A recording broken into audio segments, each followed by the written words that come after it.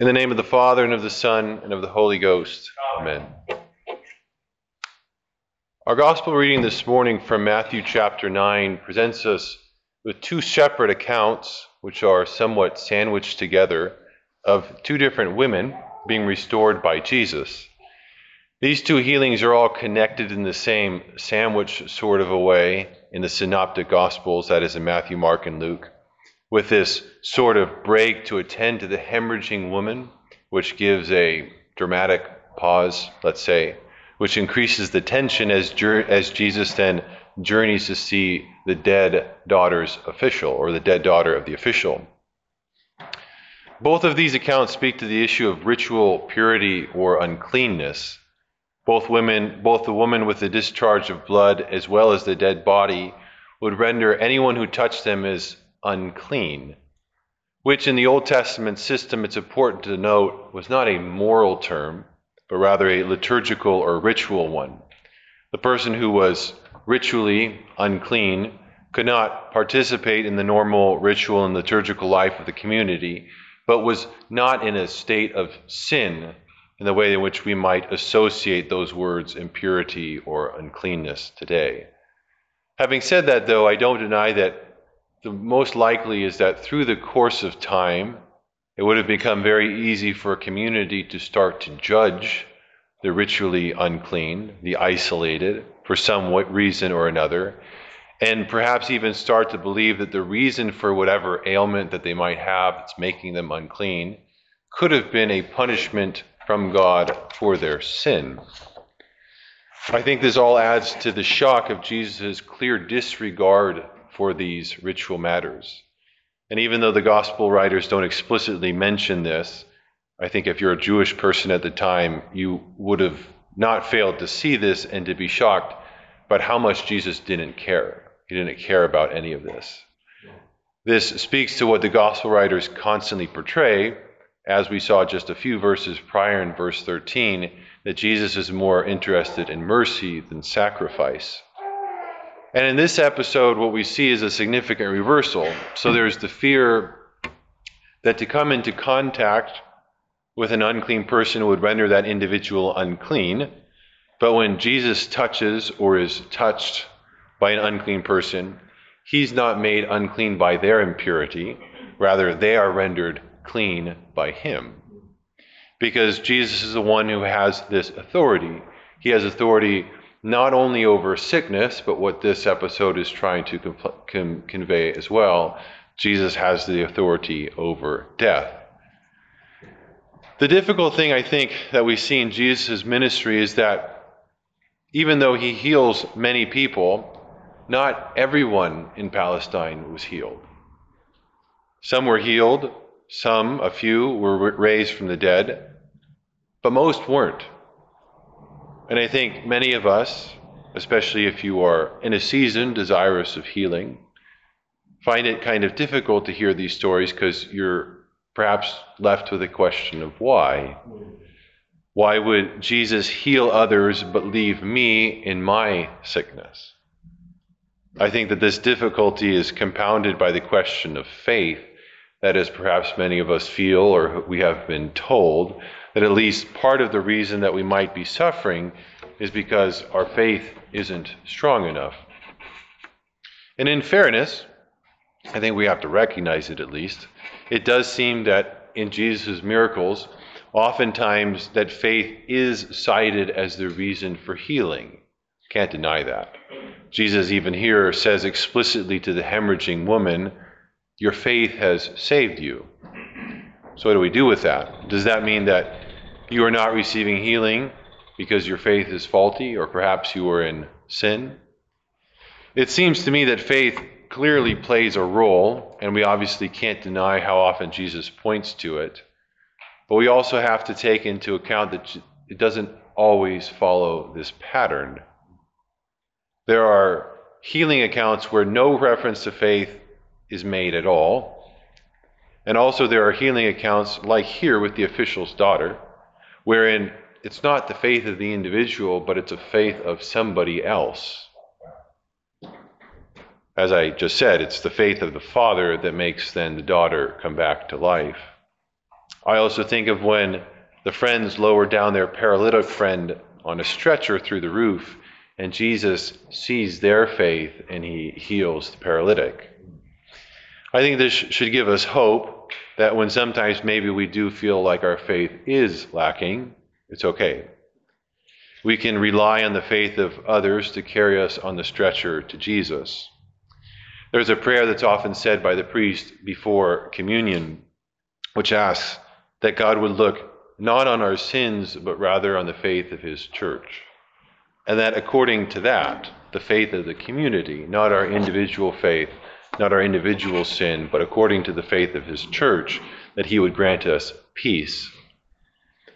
I think it's also encouraging to see that sometimes Jesus accepts a faith that is by no means perfect. If you'll recall from Mark chapter 9, Jesus said unto him, all things are possible to him that believes. And straightway the father of the child cried out and said with tears, Lord, I believe, help thou mine unbelief. This faith, which was obviously full of doubt and unbelief, was sufficient for Jesus to heal that man's son. And finally, I think we have to accept the reality. We have to. It's difficult. But the reality that I began with, that Jesus doesn't heal everybody.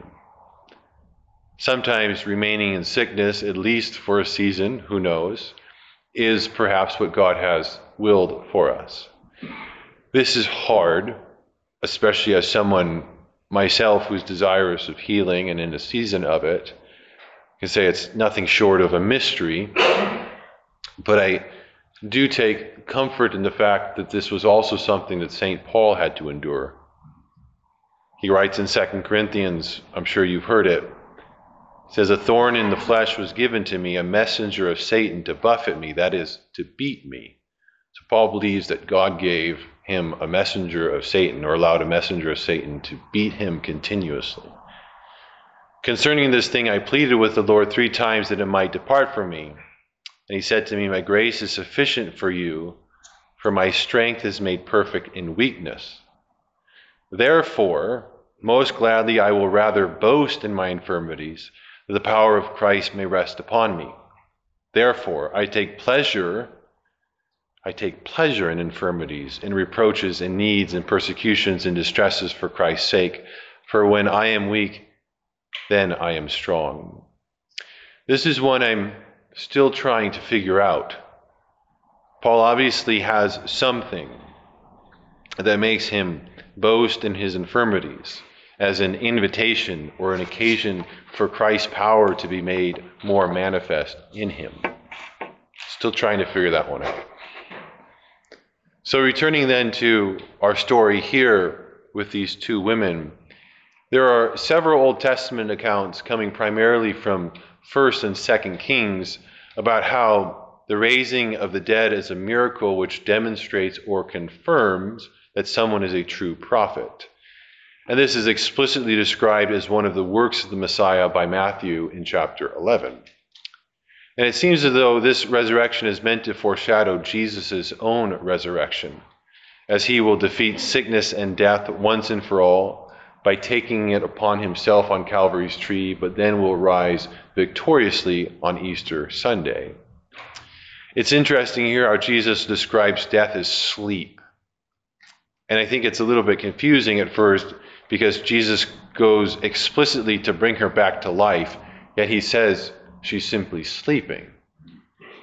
As one New Testament scholar comments, he says, Jesus is using this metaphorically, he says, if death is sleep, then it allows the possibility of waking up. So death, therefore, is not the end. And in the case of this girl, it will prove to be only a temporary experience. Her death is real, but it is not final. Jesus' resurrection has overcome the finality of death and given a new force to the metaphor of sleep, which can apply to all those who die, not just to the very few who Jesus will resuscitate during his earthly ministry.